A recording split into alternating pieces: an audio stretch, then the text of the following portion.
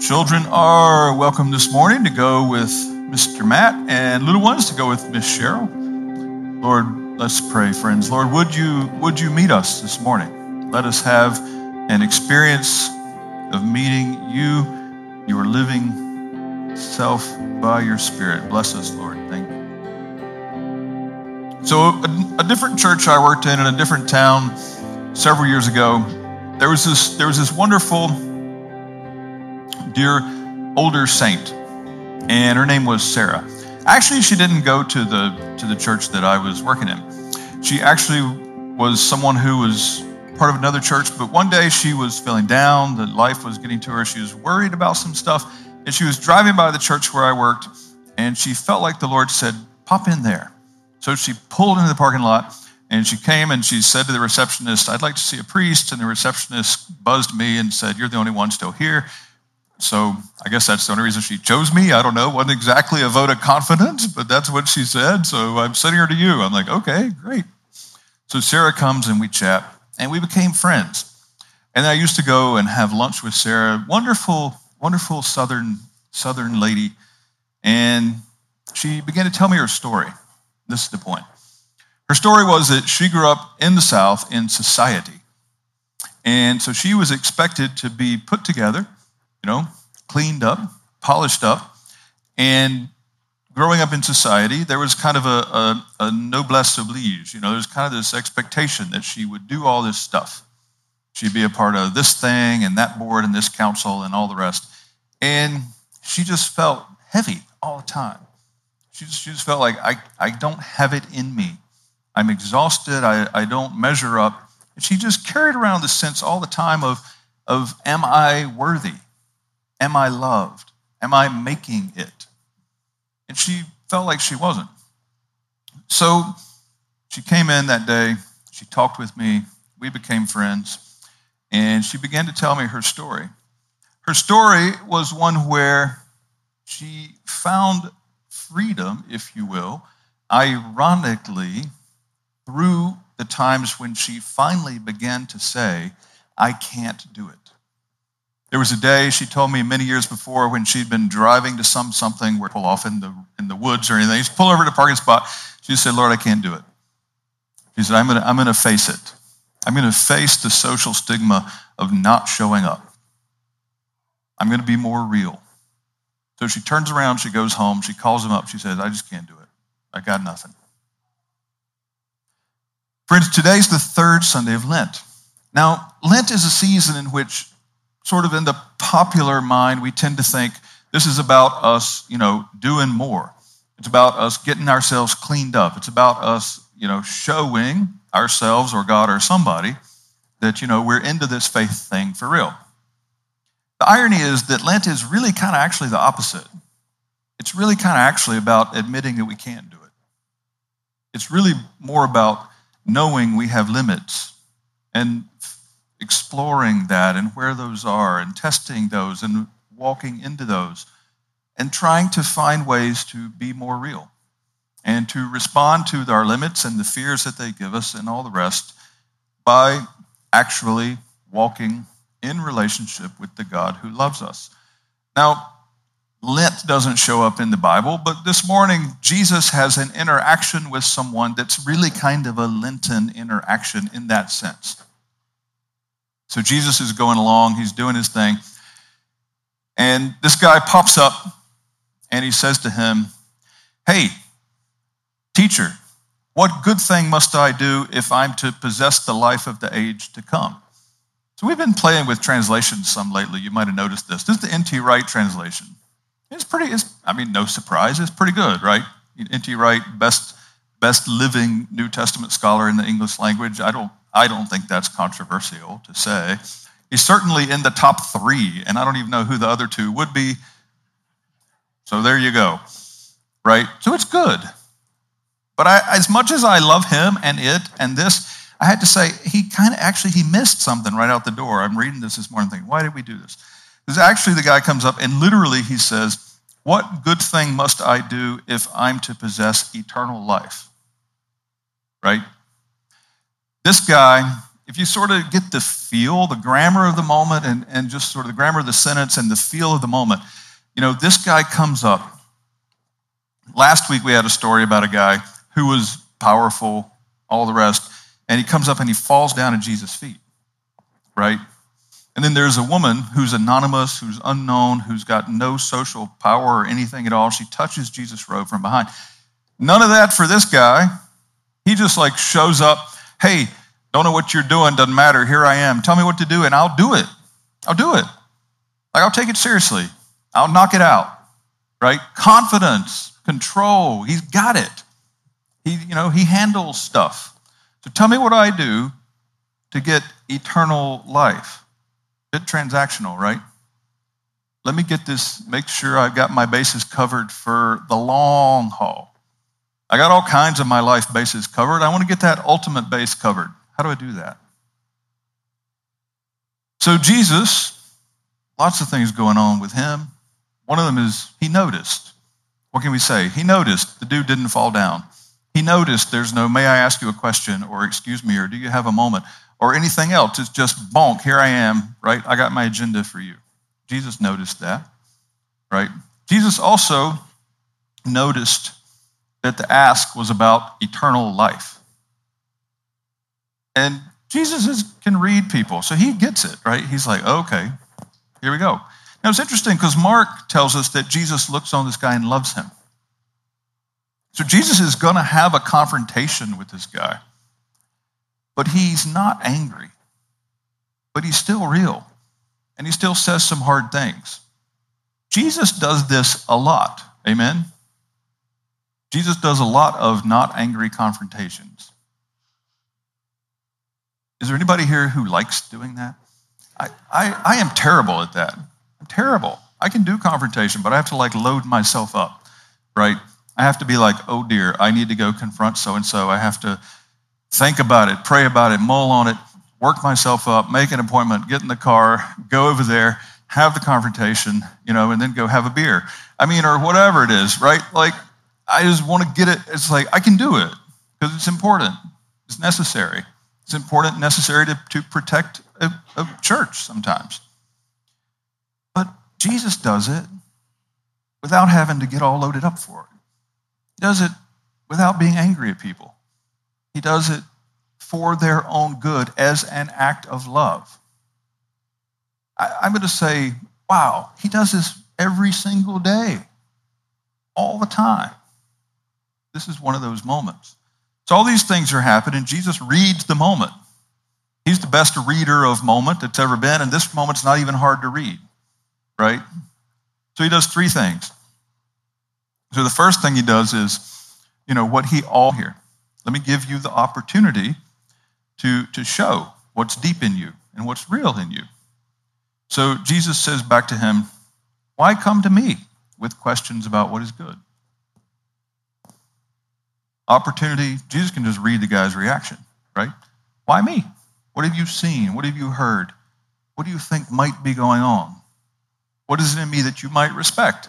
Is it real? Jesus, though, doesn't wait. He just sort of reads it. Second, then he says, there is one who is good.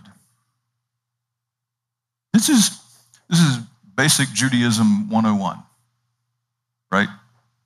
Hear, O Israel, the Lord your God, right? There's one God, and the opportunity to realize, get eternal life. Cover my bases ultimately, so I'm still in control and everything's okay for me. Jesus says, if you want to enter into life, he's changing the language. Entering into life doesn't start at death, Jesus is hinting. Entering into life is something that began right now. Entering into life might be more than just an ultimate base cover kind of thing. You guys remember the story where the lawyer comes to Jesus and he says, what do I have to do to inherit eternal life? And Jesus, says back to him, love your neighbor. And the guy's like, oh, that's embarrassing. I learned that in Sunday school when I was this tall. So who's my neighbor, right? We've got to find something to show how smart I am. So let's argue a nuance. Let's get a distinction on the table so we have something to wrestle with and you can see how smart I am. Same thing happens here, right? Jesus says, keep the commandments. If you want to enter into life, keep the commandments. And Mr. In Control, right, Mr. Got It All Together, is standing there in front of everybody going, gosh, maybe it wasn't such a good idea to like plop myself in front of this dude in front of everybody. Because that's embarrassing. Because I learned that in Sunday school when I was this tall. Right? So he says, well, I know. Which ones? He does the same thing. Which ones? Let's make a distinction we can then discuss. It's been said amongst philosophers that, if conversation dies at dinner, just make a distinction and then we can argue about it. Same thing. If I were a film director and if I were, doing this scene, I'd tell my Jesus at this point to roll his eyes. I wouldn't just tell him to roll his eyes. I'd tell him to do the whole head roll thing, right? It isn't just, it's like, oh, right? Which ones? Oh, come on. Come on, really? Jesus doesn't do that. He does say, in essence, well, the ones you've heard your whole life, the 10 Commandments, basically. Don't murder, don't commit adultery, don't steal, don't tell lies under oath, respect your father and mother, love your neighbor as yourself. So, okay, it's telling you more about me than Jesus that I would have my actor do the whole head roll thing, right? All the time, there's something we don't see. All the time, there's something that's beyond us. All the time, there's some things that I don't even want to know yet, or see yet, or be adjusted to yet. And all the time, Jesus is asking me questions and inviting me to consider, inviting me in, inviting me to open up, inviting me to be real, loving me, not angry with me, but confronting me and being honest. It's a Lenten moment. All the time, Jesus is in this mode. This might be the one thing that I find most amazing about Jesus. It is so hard for me. I'm not proud of this. I do a little confession. It's Lent. It's so hard for me to just sow that seed and wait on it. I know it sounds contradictory. How can you not like to confront, but you also can't just do that? I don't know if I ever figure that out. I'll jump in pastoral skills by a hyper leap, but I'm trying. I'm working on it. Anyway, Jesus can do this. He can do this perfect thing where he asks the questions and he breaks into a little bit and he sows seeds and he knows just how much to do of what. And then he doesn't know. He loves this guy, but he doesn't know what's going to happen with the seeds he's going to sow. An active gentleness on Jesus' part. I mean, he's gentle, really, but he's active, right? We're going to make an active nonviolence. Jesus is like an active kind of gentleness here. It's yeast. He's putting stuff in. It's going to disturb. It's going to mess with folks. The guy then begins to get real. The guy says, well, I've done all that.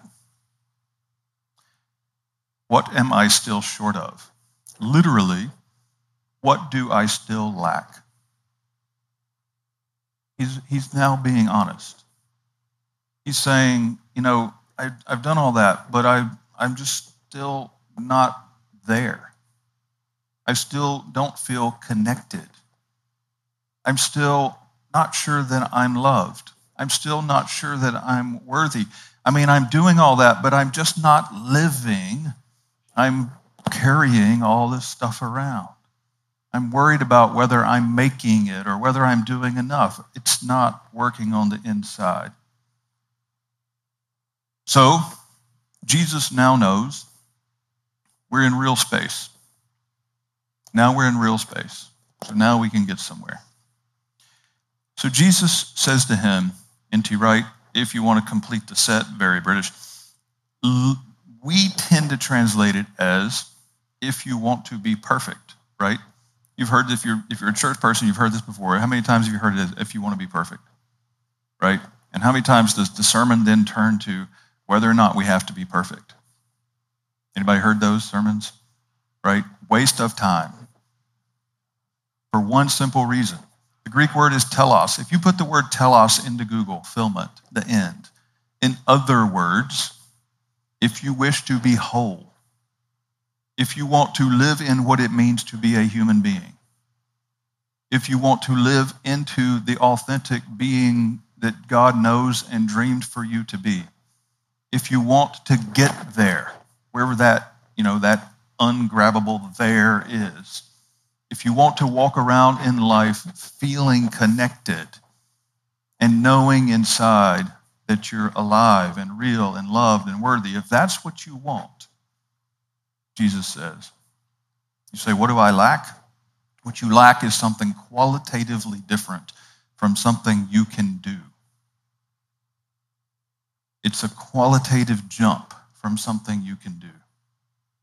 And if you want to get to that space, then, Jesus says, 3 things. Go sell everything you own and give it to the poor. In other words, lose control. In other words, don't have it all sorted out.